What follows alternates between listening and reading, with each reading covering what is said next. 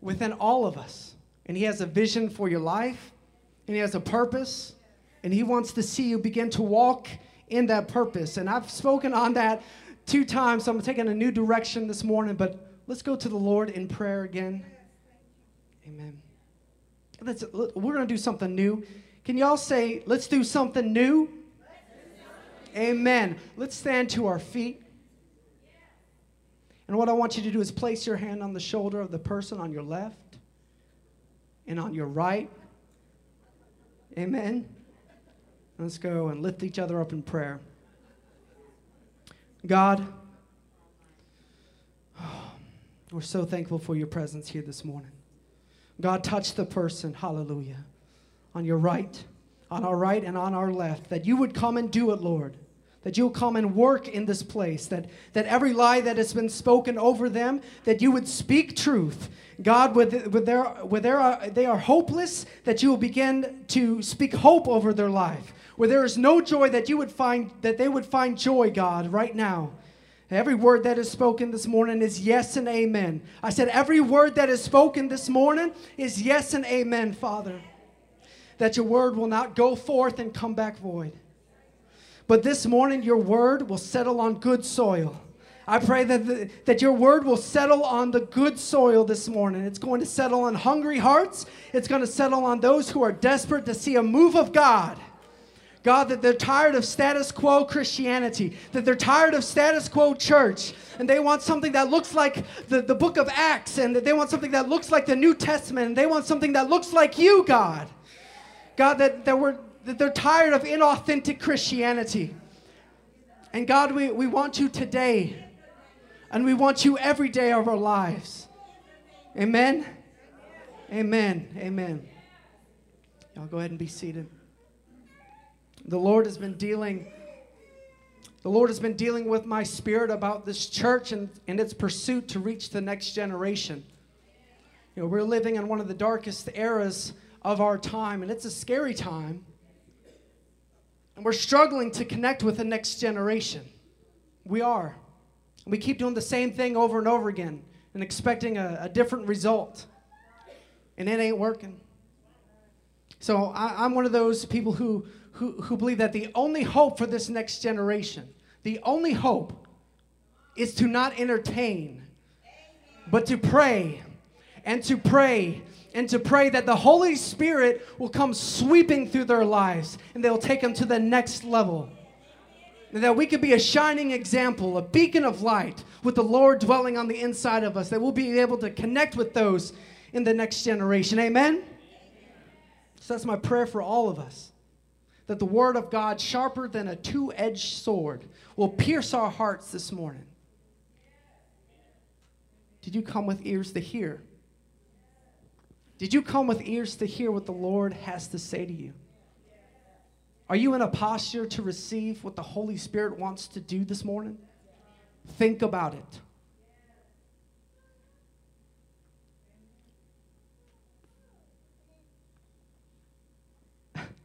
For those of you who may not know me, my name is Wes Atkinson, and this is my lovely wife, Morgan.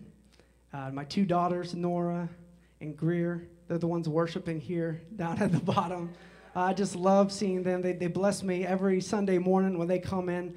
And for them, they're an example for me. If I feel like I'm just kind of going through the motions, amen? Do we sometimes go through the motions? Sometimes.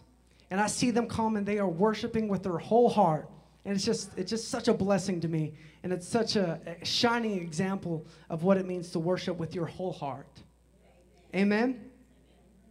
And so I'm from right outside of Chicago, Illinois. I was born there, and I lived there for the first 10 years of my life.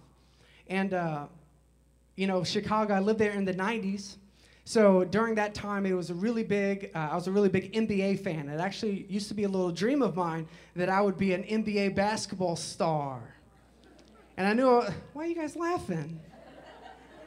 You don't even know how I play. I'm a little hurt, but I'm not quite tall enough. But I could shoot the ball from half court and make it every time. Maybe not every time. But the one thing that I remember growing up, whenever I go back and visit the Midwest, you would think that it would be, you know, some of the memories growing up and playing with friends and connecting in the neighborhood, and those things I do remember, but I've been back 2 or 3 times, and the one thing that I cherish the most, the one memory that's going to floor you, is the grass.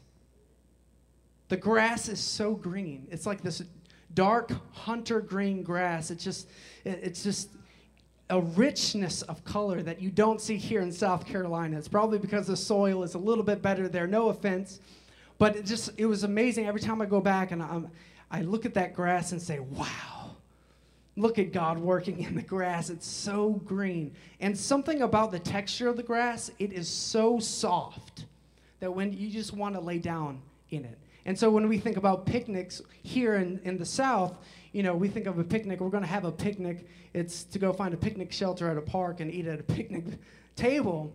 You don't necessarily want to lay down in the grass because it's sharp and hard here. But there you get to lay down in this grass and the fireflies are coming up. And there's something just so awesome whenever I get the chance to go back and experience that grass. In our backyard growing up, we had a variety of different trees. So one of the trees was a weeping willow. And do you guys know what a weeping willow tree is? Amen? So the branches on a weeping willow are so flexible that they just kind of hang down straight, right? So they have little leaves on it. And growing up, you know, I had 2 brothers. So we would take those and we would do different things with them. I'm going to give you the violent side and I'm going to give you the good side. But we would take the branches and strip all the leaves off and like whip each other with it. Growing up with boys, that's what you do. But there was something really cool about the trees too, that you could tie knots in them and you can make things out of the weeping willow. So I use my imagination a lot with that particular tree. And in the other corner, there was like a grove of, I believe it was a circle of cedar trees in the corner. And they stretch up all the way, you know, very, very tall trees, but they were circled and positioned in a way that I could crawl underneath them and stand in the middle and just be surrounded by trees. So it's just kind of a really cool fort, you know, as your imagination as a child, you know, it's like, oh, I'm surrounded, you know, the trees are up there. I'm getting somewhere with this. And then also in the back on the opposite side, do you guys know what a trembling giant tree is? Okay, the trembling giant tree is a really skinny tree and it has white bark. And they usually grow in a grove. So in our backyard, and the branches started a little higher. So as a kid, you could run through, you know, and weave in and out of these trees. The yard was just so awesome. And I think that starting at a young age, that's kind of where I started developing my imagination. And that's important to know. And even when I started shooting video, for weddings and such, I had such fascination with the trees and how they would move throughout the space. And there was something that I think the Lord had planted something inside of me at an early age. And I just cherish those memories. So in preparing for this message this morning, I said, God, what do you want this church and these people to hear this morning? What message do you have for us? And he gave me 2 things. And I said, Lord, are you sure? Because the first one was dreams. And then the second topic was discipleship. And when I say those 2 words, especially with dreams, I don't know about you, but sometimes I feel like I can't tell people my dreams because I'm afraid that somebody will think I'm a little crazy. Does anyone else hear me on that? It's like you want to share a dream that you had, but especially when you're around the men and women of God, sometimes it's like, well, I don't want them to to think a certain way about me. So I had a little bit of reluctancy to talk about dreams this morning, especially this being my 3rd time up here, to talk about dreams. But, you know, dreams, they're important to have, and I believe that this message this morning is to empower and equip us to be able to share our dreams that the Lord has given us with believers around us so that we can begin to use our gifts in interpretation. Amen? And also thinking about discipleship, you know, that's something that's oftentimes debated within the church. What does discipleship mean? It doesn't mean that we are, you know, just examples, as we grow in Christ? Are we a light for others that they can look at us and marvel and kind of say, okay, he's with Jesus Christ, and I want that. So, and then the Holy Spirit guides and directs and does the discipleship. There's that side of things. Or is there something that's systematic, that's in place, where people are learning and growing together in a more structured environment? And this debate, to me, seems unnecessary. Because I think, why not both? Why does it have to be one or the other? Why can't we come together as men and women of God and build one another up with purpose and begin to partner with the Holy Spirit and with God to begin to develop and grow the kingdom of God? Amen? So I just wanted to talk a little bit about that.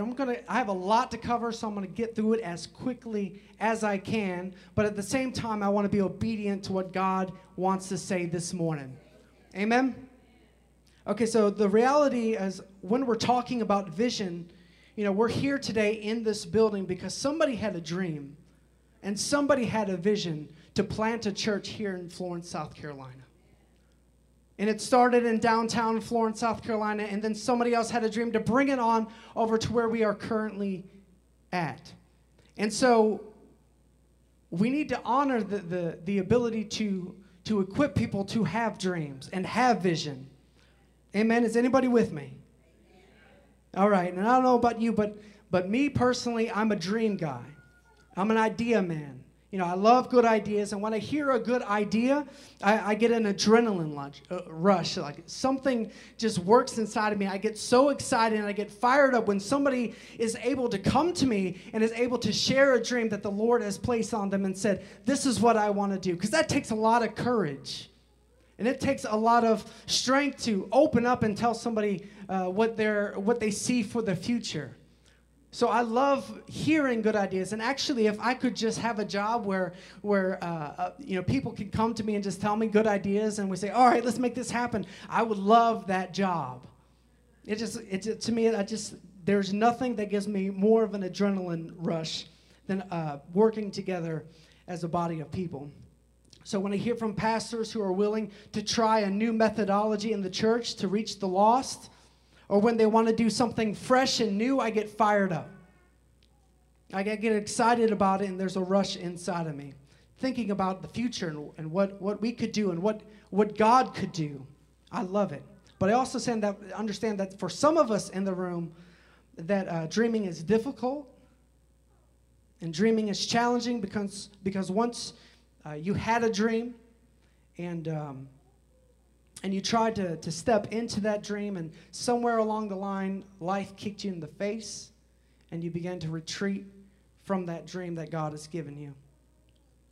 Because you stepped into the dreams that you thought God had for you, and you took that step of faith, you took that leap of faith, and you were wounded along the journey, and it was painful. And so I recognize that some of us in the room, when I say we're talking about dreams and visions, you're like, yes, that's going to be awesome. But then there are some of you that are like, no, I don't want to talk about dreams and visions because I've been there before and it didn't work out too great.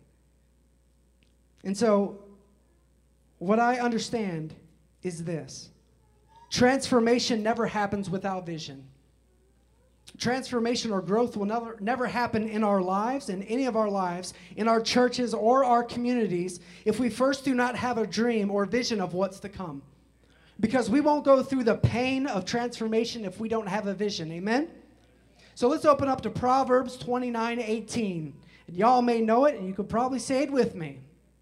Where there is no vision, the people perish. So perish is a terrible word. And we see it attached to all these different scripture passages in the Bible. And this verse is saying that if we stop dreaming, if we stop imagining, if we stop thinking about what God could do or what's possible, the people are writing their own death certificates and setting themselves up to perish. So I want to first talk about how we dream, because I believe this. I believe that we want to dream corporately, but we also want to dream as a church family and Gospel Temple Worship Center. We want to dream of what's to come. We keep hearing the best is yet to come. So we need to begin to dream corporately of what that might look like as a church. Amen? So we're stepping into this new season of church, And we want to dream together, but we also want to dream about our families. I love my little family.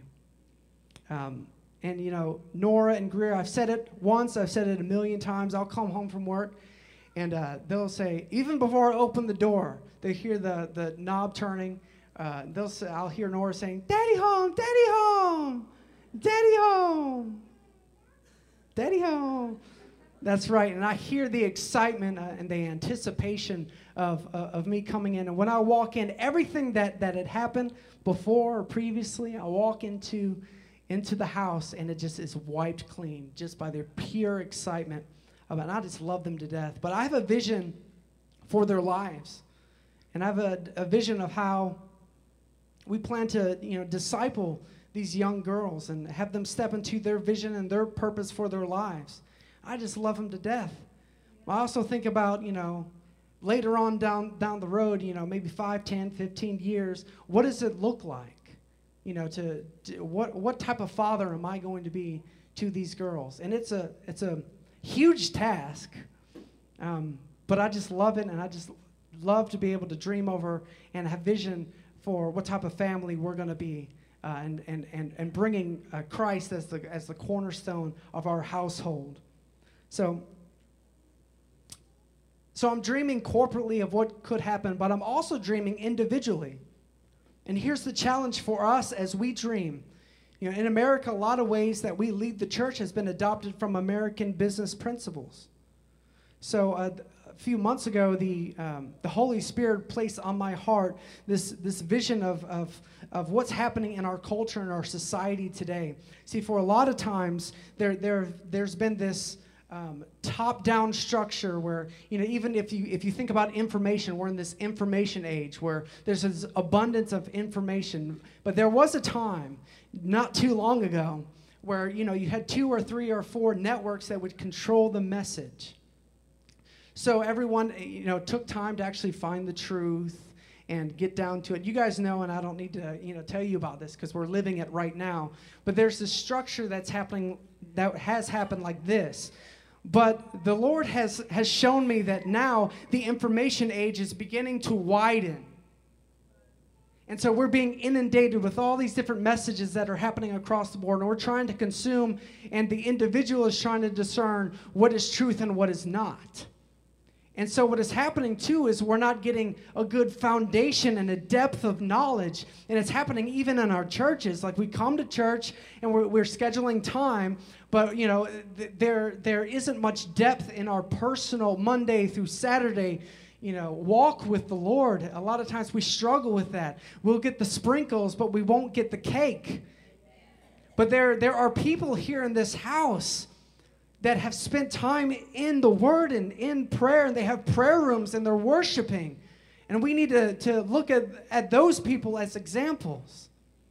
And so I just believe that the Holy Spirit is we're on the verge of a revival that we have never seen before, because there's going to be a hunger and a cry out for depth. We've been on this plane, this widening plane, for so long that there's going to be, you know, even our churches are experiencing, there's going to be a move of God that's going to allow us to press in, and people are going to have a void, and they're going to come to the church to get filled. And so with this wave, this new wave that's going to come in is, you know, for the longest time there was narrow and depth. But now it's wide. But it's not going to shrink back to this narrowness. It's going to be wider than it was before. So we have to be able to expand this way and expand this way simultaneously. What does that look like? A cross. And so let's open up. This is just the lens I want us to look at today. Ephesians 2:19 through 22. There's not going to be a whole lot of shouting this morning. I'm talking real. Amen? So 19, now therefore you are no longer strangers and foreigners, but fellow citizens with the saints and members of the household of God. We've been hearing this week after the week. Brother Dexter and Pastor Tim, They've been preaching on faith and how we're citizens and how we're a family together in the kingdom of God. And how many are thankful that we're no longer foreigners or strangers? Amen? Having been built on the foundation of the apostles and prophets, Jesus Christ himself being the chief cornerstone. And we'll get back to that here in a little bit. But I love this imagery here, this progression. It's not a top-down structure that we're familiar with. It's actually a bottom-up structure that Jesus is literally at the bottom of us, and he's the chief cornerstone set in the ground. And on top of that, the apostles and prophets lay a foundation. And then the church and the body of Christ, we're being built up together. Not individually, but we're being built up and fitted together. Verse 21, in whom the whole building, fitly framed together, groweth unto a holy temple in the Lord. 22, in whom ye also are builded together for an habitation of God through the Spirit. So we're being built up for a dwelling place of God in the Spirit. So one of the things we often talk about around here is the Holy Spirit, and there's a dimension of the Holy Spirit that can only be experienced by a company of believers, and not just you as an individual. And that's why we come together. God actually wants to encounter us. If you study scriptures thoroughly from the beginning, from day one until the very end, God is way more eager to be among his people than we are to be among each other. We read book after book in the Bible, and from day one, behind the scenes, God's passion is to be among his people. And if you ever question if God wants to be among us or in you or around you, never question his eagerness, because it has been proven time and time again throughout Scripture and throughout the lives of the people sitting next to you. So in whom the whole building being fitted together grows into a holy temple in the Lord, in whom you are also being built together for a dwelling place. And so the way that we dream and the way that we vision and the way that we think about the future has been adopted from the way we run our businesses in the past, which is about control. And I want to control the outcomes. And because I want to control the outcomes, we come up with these arbitrary goals and we leap in toward these goals, and sometimes we write them on the walls and we lean into these goals. And I just want to give us a new imagination for how we dream individually and how we dream corporately. And so I want to get back to this illustration of the tree. And so when I was thinking about preparing for this word, I started seeing time and time again this illustration of a tree throughout the Bible. There's different types of trees, and Jesus speaks, talks about the kingdom of God and how it can be related to a tree. So when I was trying to come up with, Holy Spirit, how do I present this? I was like, do I go with talking about the fruit, or do I go with talking about the root? Where do I start? And initially I thought that it was going to be, let's talk about the fruit, and we can look at the fruit of our labor, and we can look at the fruit of the Spirit and our purpose within the context of the body. And I was like, but I feel like we need to get down to the root of it. I was like, Lord, is that where you want me to start? He said, almost. What I want you to do is take a step back and say, what type of tree, what type of grove do we want to be as a church? Because different trees produce different results. And inside different soil, you're going to have different trees that will thrive or die in the soil. So that's why we're talking about vision this morning. So before I dive into discipleship, let's look at 7 things about dreaming and visioning, and then we'll jump into the next section. So number 1, vision always begins with God's revelation. This is huge, and if there's nothing else that you get from this particular section on vision, vision always begins with God's revelation. If we want to dream, all of our dreaming begins with listening to God. Amen? It starts with a humble posture of hearing what God has and what He's called us to be and what's next for us. And it's receiving that revelation. And all throughout Scripture, what we see is that revelation always follows the outpouring of the Holy Spirit, but the revelation comes first. So we start with the posture of listening to God and discerning where He is leading us, figuring out where He is asking us to go. Because we want to learn to do, what we want to learn to do is walk with the Spirit every day of our lives. Number 2, vision is not just what we see, but it's how we see. It's not just what we're doing, but it's how we're doing it. Amen? Sometimes the journey is more important than the destination. What begins to happen when God births dreams and visions in our hearts and in our community is, as we follow into those dreams, the person who is most likely transformed is us. A lot of times in my life, I felt that God gave me a vision, and it's going to have this great impact on a lot of people, and it's going to affect and bring a lot of people to God and what He has for them. But a lot of times, you know what? What ends up happening at the end of the day, I step into that. The only people that are really impacted was the Atkinson family. And that's great, because that was the intent that God had for that particular dream and vision. Amen?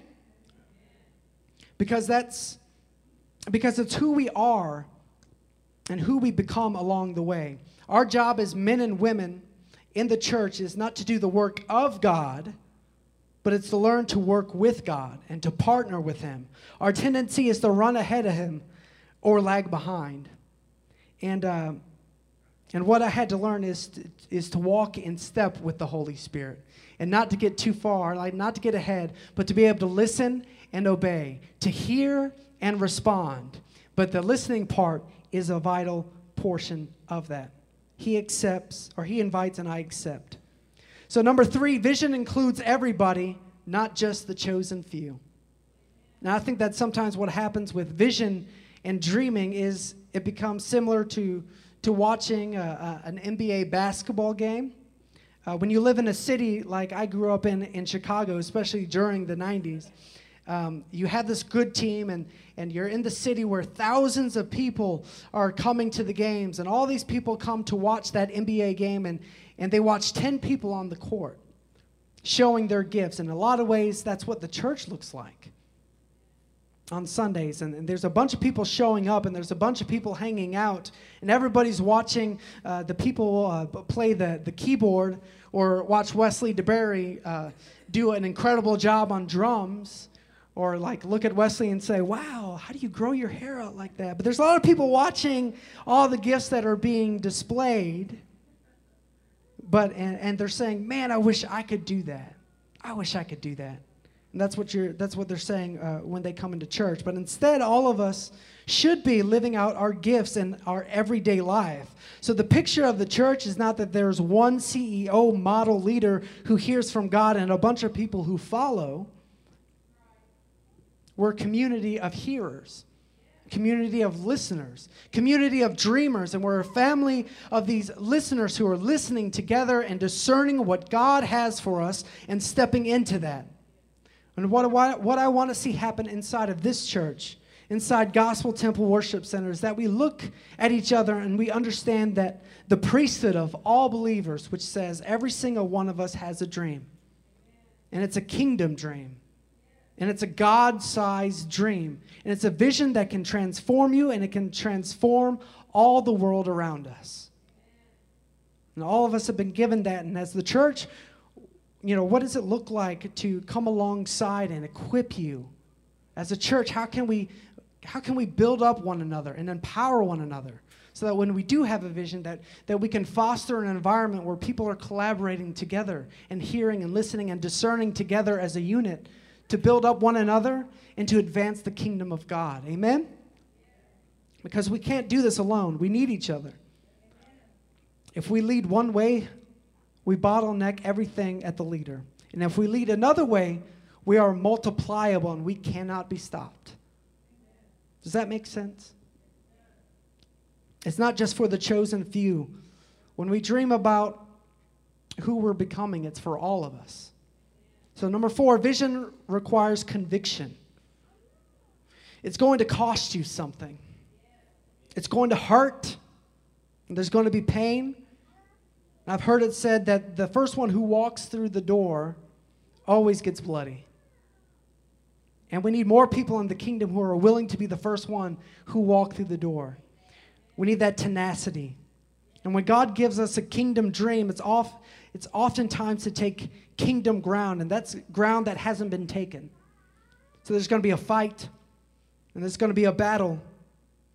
And we celebrate the wrong things in the church. We celebrate what's big and what's going great, and we don't celebrate the guy who's been faithfully plowing the years without recognition and serving and being obedient to God in every walk of their life. And they've been doing this for years, or the pastor that's been pastoring a group of 10 people and giving his whole heart to that ministry.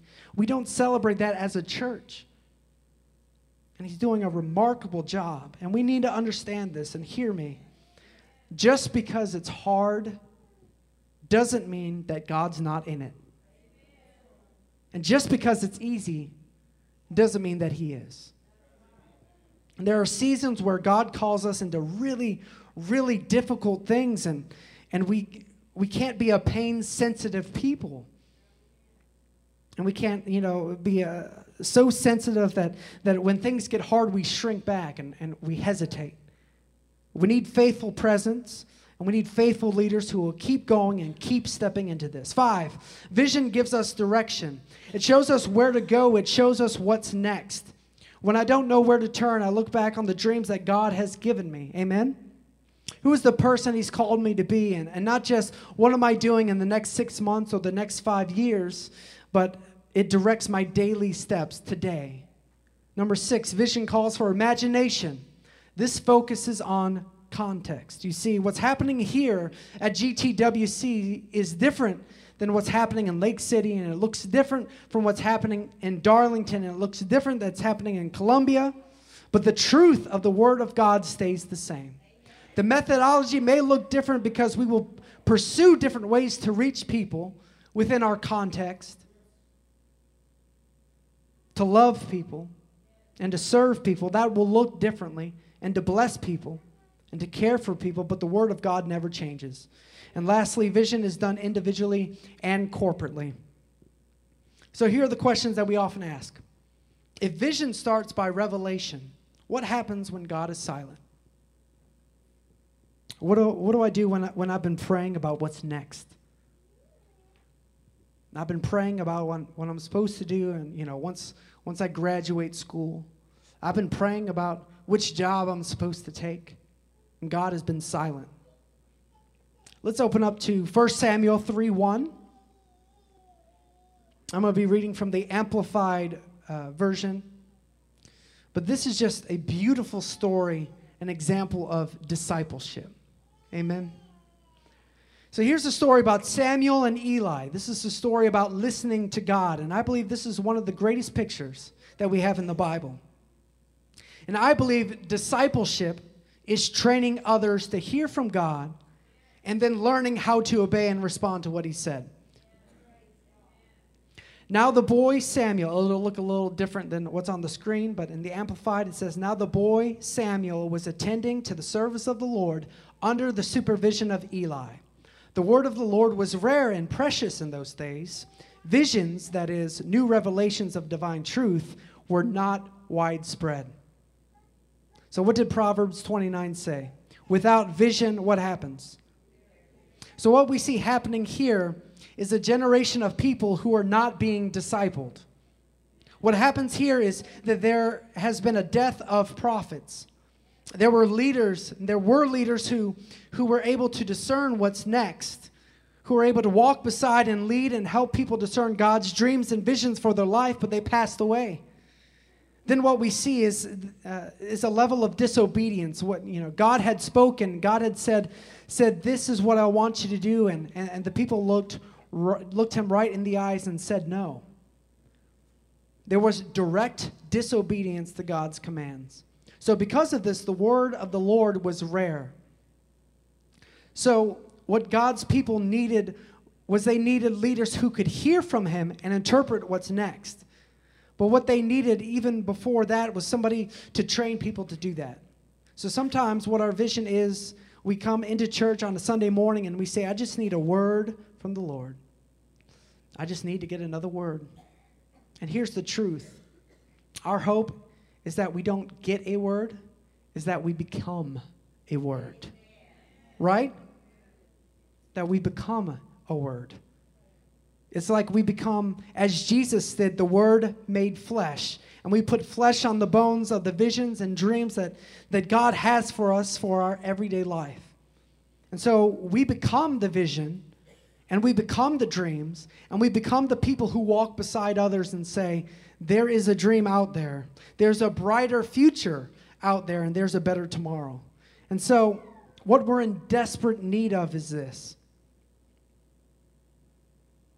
Guys, when I was beginning to walk in my renewed relationship with the Lord, I was hungry for an Eli.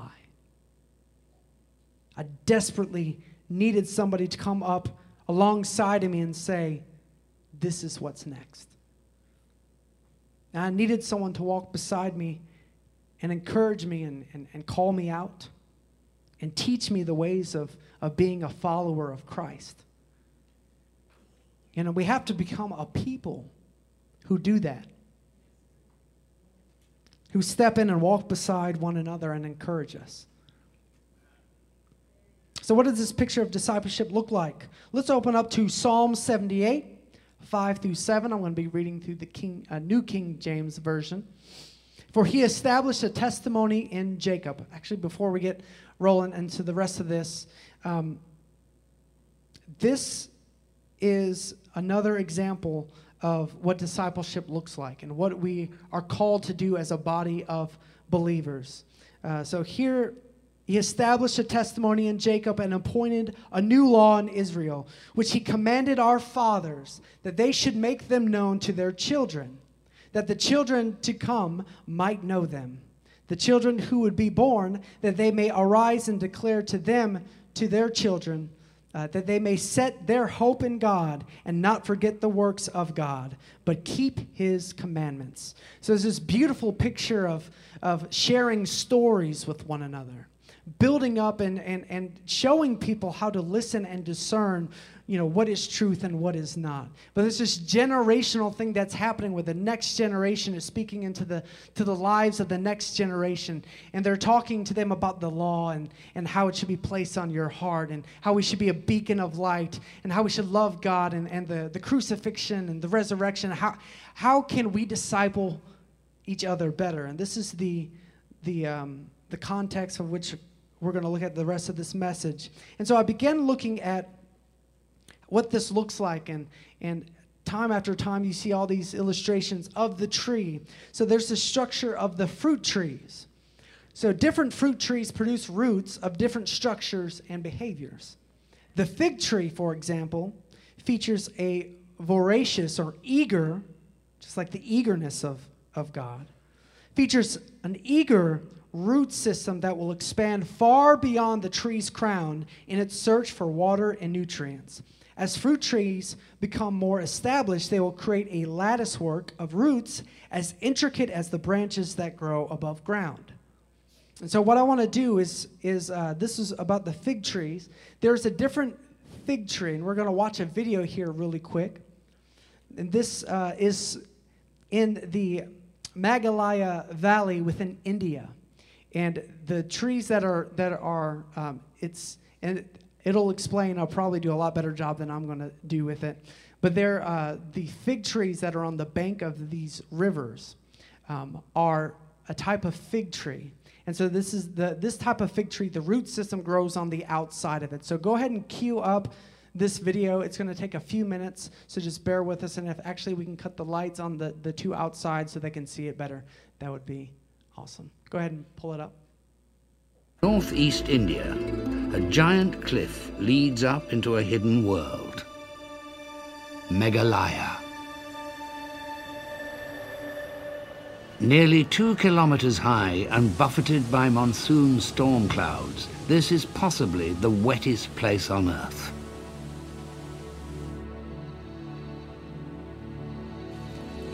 Once, 25 meters of rain fell here in a year, the world record. Living here poses an unusual problem, and it's not just keeping dry.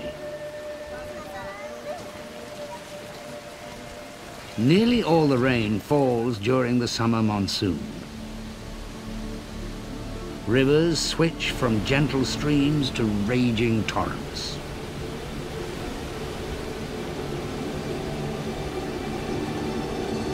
They become wild and unpredictable, and almost impossible to cross.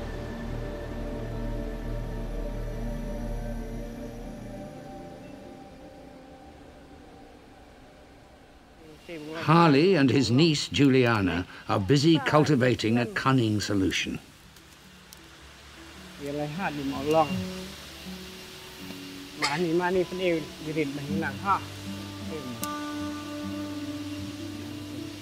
"30 years ago, Harley planted this strangler fig on the river's edge, and today he's teaching Juliana how to care for it. The fig's tangled roots help to prevent the bank being washed away.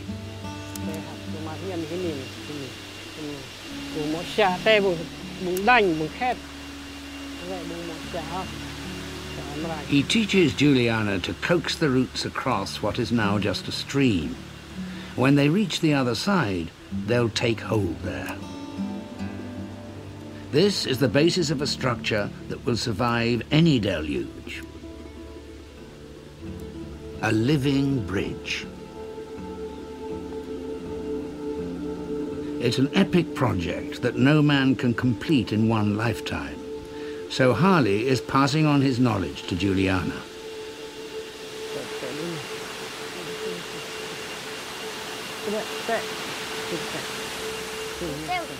Each year, Juliana will need to tend the roots, making them stronger. If she stays and completes her bridge, it will become part of the commuter route here, a network of dozens of living bridges that connect the valleys of Meghalaya.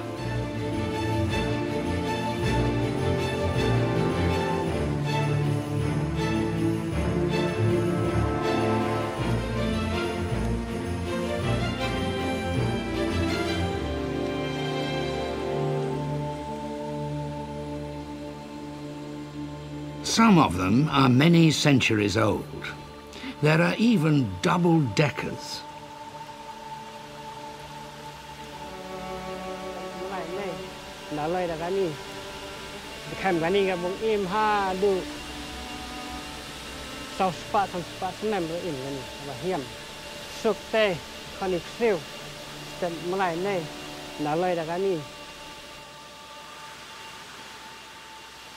With Juliana to look after it, the future of this young bridge looks secure.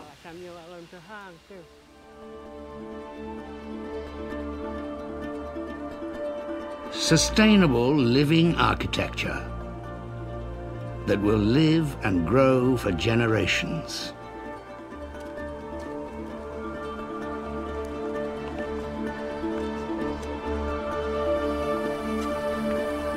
One of the very few examples in the world where humans have come up with a successful and natural solution. A way of working with nature to overcome the problems a wild river can cause. Okay. Let's go ahead and pull up 1 Peter 2:4-5. Before we get into that, I just want to talk a little bit about the living bridge. And then we're going to talk about the living stone. So what was really cool about this particular video demonstration is that you have these living bridges, these raging waters. And the reason why that they're building this bridge is they couldn't make it man-made with man-made structure, right? They had to take the root system, the root, in order to build and craft this bridge, this living bridge that could withstand all of the rushing waters and the storms that are coming through. And so when we begin to look at the church and we begin to look at our lives and our discipleship, how can we become more like a living bridge, a network of bridges that can connect to the next generation, that can be sustainable for hundreds and hundreds and thousands of years after we leave. And so in 1 Peter 2, 4 through 5, it says, coming to him as a living stone, rejected indeed by men, but chosen by God and precious. You also as living stones are being built up a spiritual house, a holy priesthood, to offer up spiritual sacrifices acceptable to God through Jesus Christ. So the living stone, that's something that when I looked up, I was like, what does it mean to be a living stone? And Christ is a living stone. And so I looked up, does anyone know what the living stone is? Brilliant. Okay, so a living stone is an actual plant. And this plant lives in the context of a dry ground, and it looks like a stone. And so it grows just so that it's not eaten. It's grown into the context of where pebbles and everything are around it. I wish I had a picture. I'd show it to you. But what I see, or what the Lord showed me through my study of the living stone, was if the builders who are man-made are going around looking for stones to build a building that's made with the hands of man, they're going to pick up the rocks around it. And if they pick up a living stone, they're going to realize that it's a plant, and they're going to reject that stone from building it into their structure. And so what the Holy Spirit gave me, and the living stone, what happens is in the center of this plant, the root goes down so far because it's looking for nutrients. And so this firm foundation, this root is going down so far within this plant. I don't know, I'm not saying it like the Lord showed it to me, but Jesus is our foundation. And he is our cornerstone. And we begin to look at the church, we have to begin to look at it not as an organization, but as an organism that's living and breathing, and it has a heartbeat, and it's living within the environment. And we're using the root of the eager root system to build up one another and to work in this kingdom of God. It's a living, breathing temple. It's not something that's going to be destroyed or crumble. It's something that's going to live as long as we nurture it. Amen? So the living stone is something that is alive, and it's going to be rejected by men. It's going to be rejected by the builders, but it's not going to be rejected by the kingdom of God. Amen? So let's go looking back at Ephesians 2, 19 through 22. Therefore, you're no longer strangers. You're a part of this fellowship, this family. And having been built on the foundation of the apostles and the prophets, Jesus Christ himself being the chief cornerstone, the living stone, in whom the whole building being fitted together grows into a whole holy temple, in whom you are also being built together for a dwelling place of God in the Spirit. So in conclusion, I'm going to share two more things with you. But there is, let's bring up the diagram of how we kind of view God and the structure that we have God within our lives. So there's this top-down structure which talks about God being first. No matter what, God's going to be first. And then the family, and then work, and then friends and recreation. Your list may look different, but it goes on and goes forth. But what if God was the center of it all? So let's pull that out. What if your walk looked like this and everything was connected to it? And now you're beginning to breathe. Everything that you may have put as number 6 and number 7 is still connected to God, but he lives in the center of it all. And it's just like the church too. Like God should be the center of the church. And everything that we're doing is connected to it. Amen?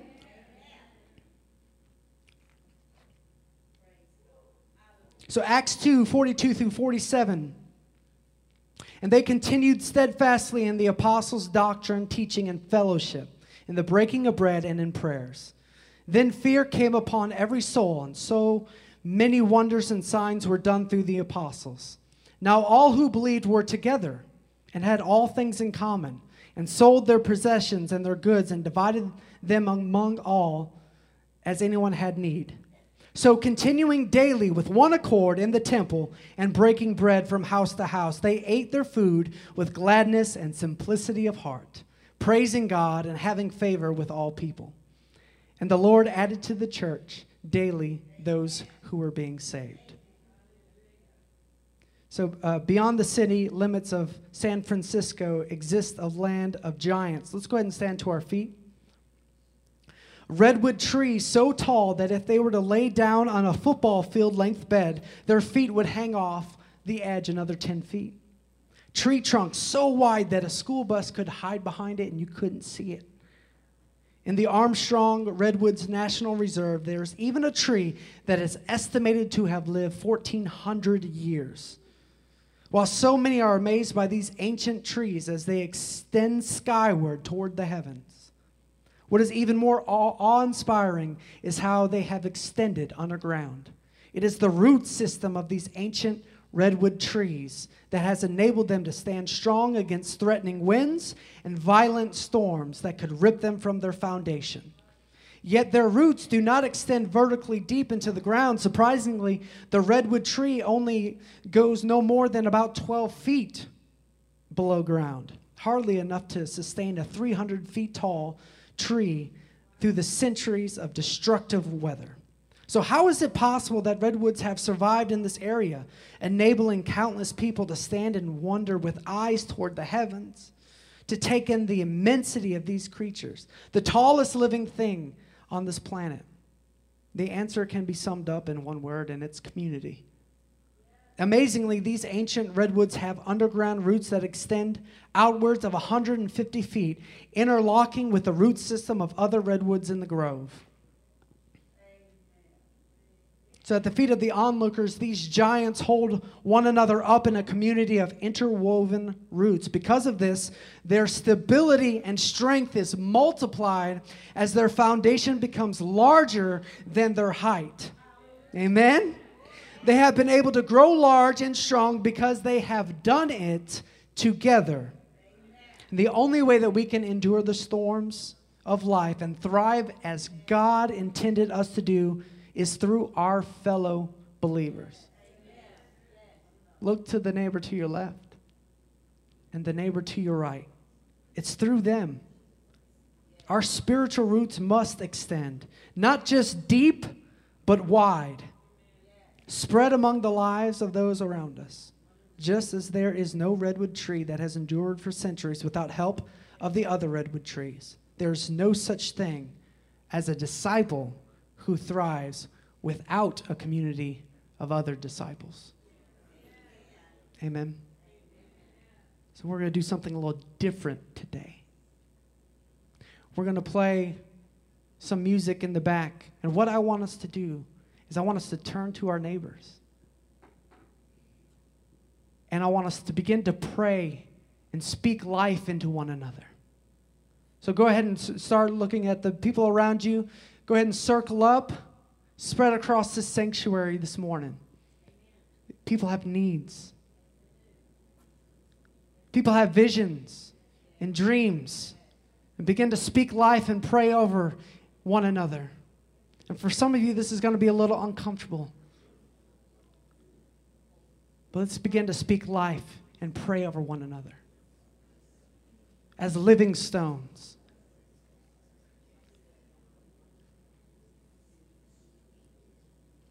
God.